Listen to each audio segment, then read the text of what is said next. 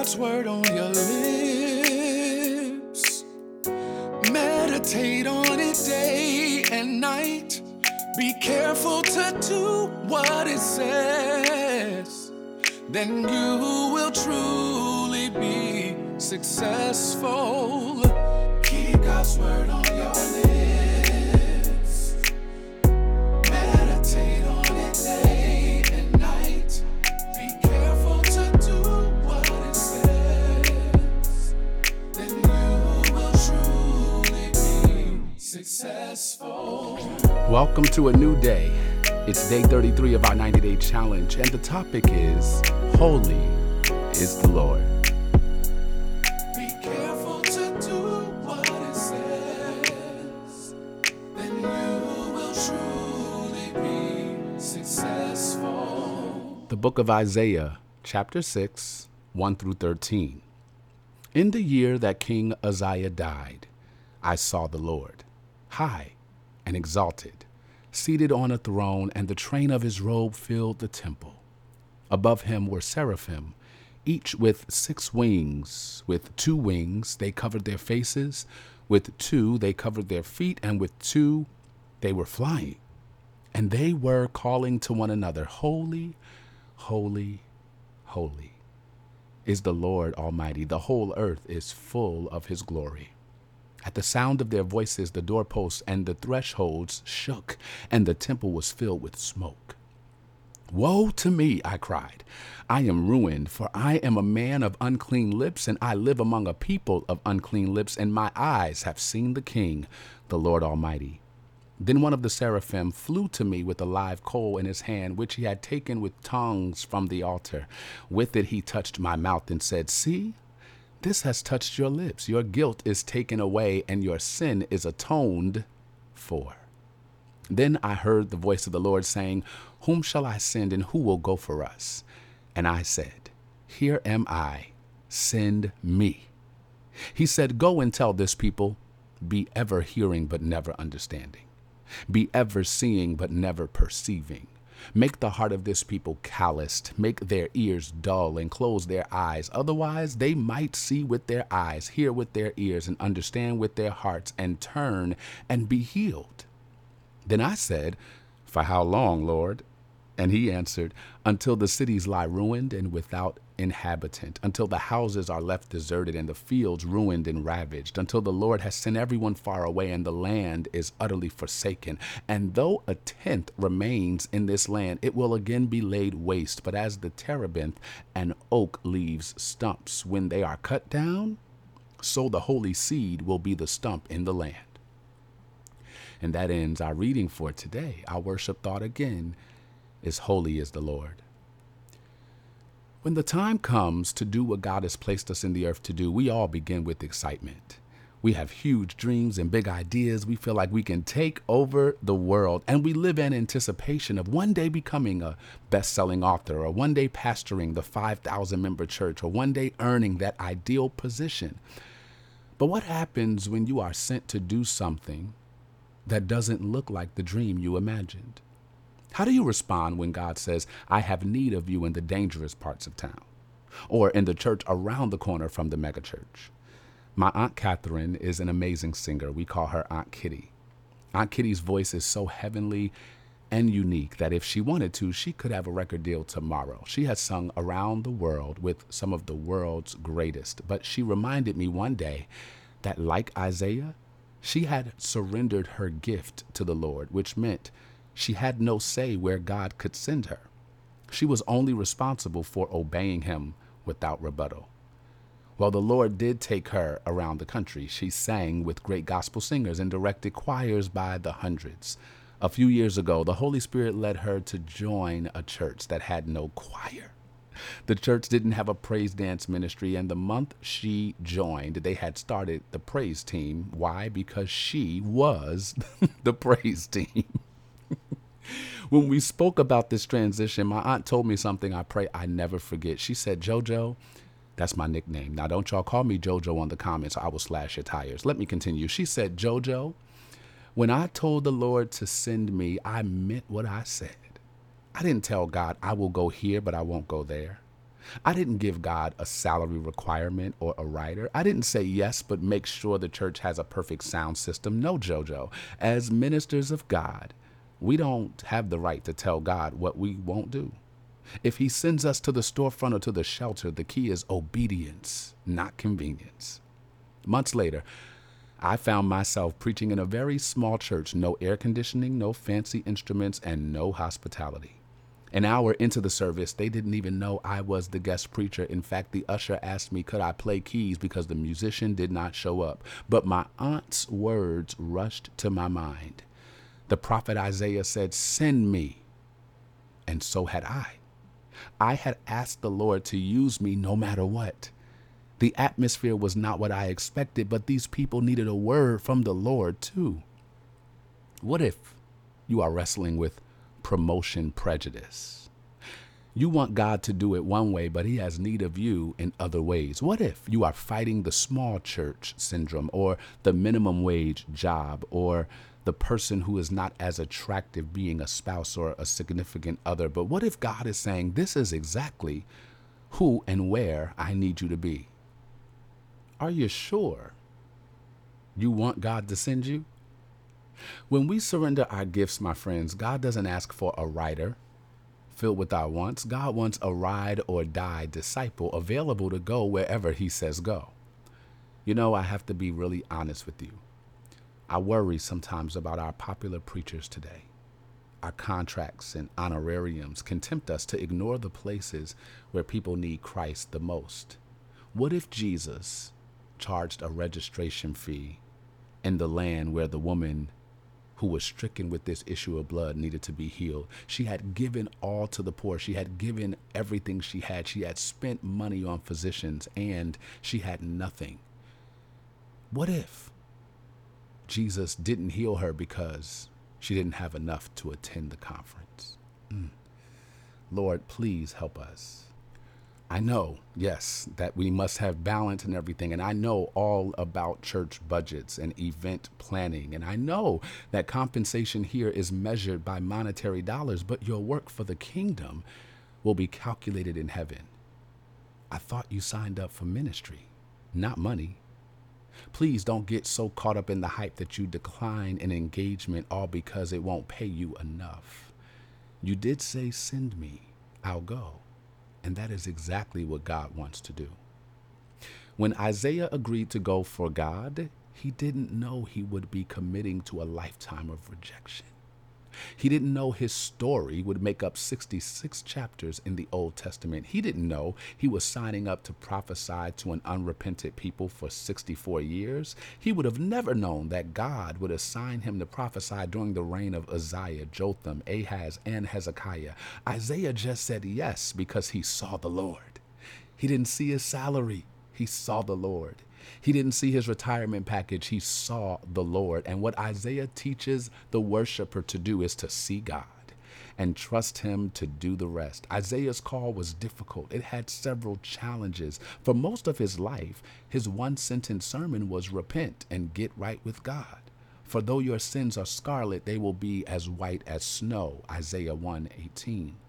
The same year Isaiah was called was the same year King Uzziah died, which meant that Judah's human hope to set things right was gone. But Isaiah learned, even through the most difficult year of his life, that the Lord was still on the throne. What gave Isaiah the ammunition to keep going was the beginning of Isaiah chapter 6. Isaiah saw the Lord. God gave him a vision that kept him motivated even when the going got tough. God showed him a glimpse of heaven on earth, and above the Lord, who is high and exalted, were seraphim who cried, holy, holy, holy is the Lord Almighty. The whole earth is full of his glory. Isaiah saw God. And one of the most popular phrases the late Bishop Carolyn Webb would say to us at every New Dimensions convention was, you've got to see God. Because we're positioned just to see the hand of God. Oh, God. Yes, sir. Yes, sir. Hallelujah. Some might say you're just right for a miracle, but you just been positioned. Hallelujah. You just been positioned to sit on. When Isaiah saw and heard the seraphim cry, "Holy is the Lord Almighty," the sound of their voices forced Isaiah to cry out too. Truly, he had seen the King. The Lord Almighty in one true encounter will carry you through a lifetime of frustration. I'll say it again. One true encounter will carry you through a lifetime of frustration. Maybe what you need is an encounter, not a raise. Maybe what you need to do is remember what God has already shown you instead of complaining about what you are seeing right now. Isaiah's life proves that one encounter with God will give you the motivation necessary to keep going. So keep going. Keep obeying even when obedience is no longer popular. Keep going. Keep obeying even when they don't say thank you. Keep going. Stay consistent in your assignment and watch God make you holy in the process. Our worship work today is to write a letter back to God in response to the love letter that you read yesterday. Yesterday, as God reminded us that his banner over us was love, now I want you to write a letter back to God. And remember this, even when you are not as holy, God is holy. So glorify him in that revelation today.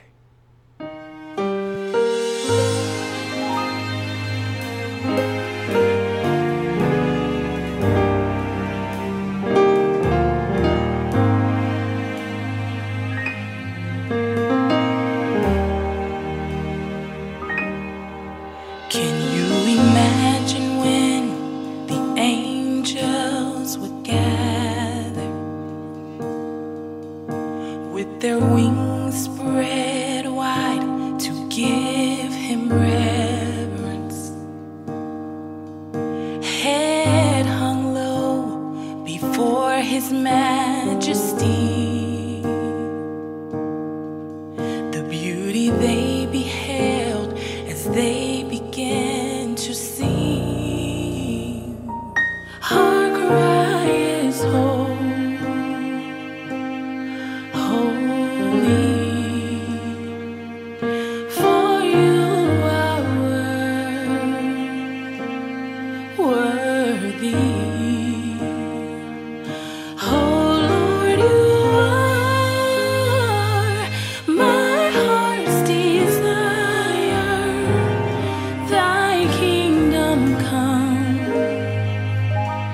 Thy will be very voice of God shakes the desert.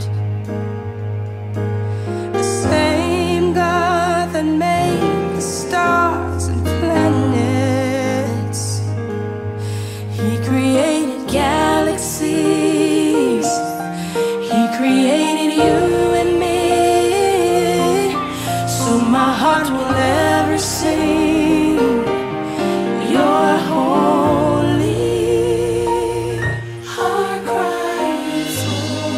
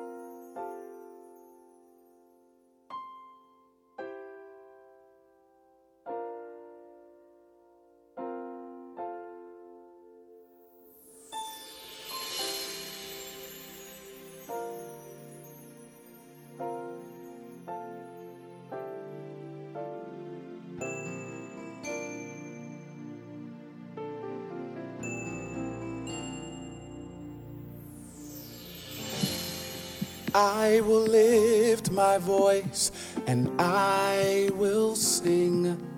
I will sing holy, holy to my Lord and Savior, my God and King. I will sing holy, holy. I will praise the Lamb of God who sits upon the throne. I will worship him and give the praise to him alone. He who was and is to come, I will sing before the throne forever, forever. The angels bow down at the thought of you. The darkness gives way to the light for you. And forever I'll praise you, because you're holy, yes, holy. You're holy, holy, holy, holy. You're holy, you're holy. Holy. Forever I'll praise you. Holy. And forever I'll worship you. Holy. My life is in your hands. Holy. You are holy. Matchless in all your ways, ancient of days, righteous God you are, perfect God you are, wonderful you are, and marvelous you are.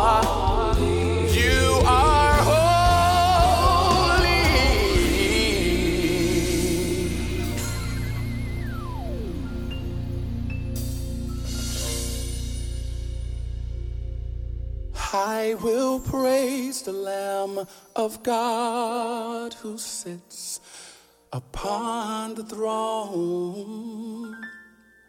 I will worship him and give the praise to him alone. Only you are worthy. He who was and is to come. I will sing before the throne forever.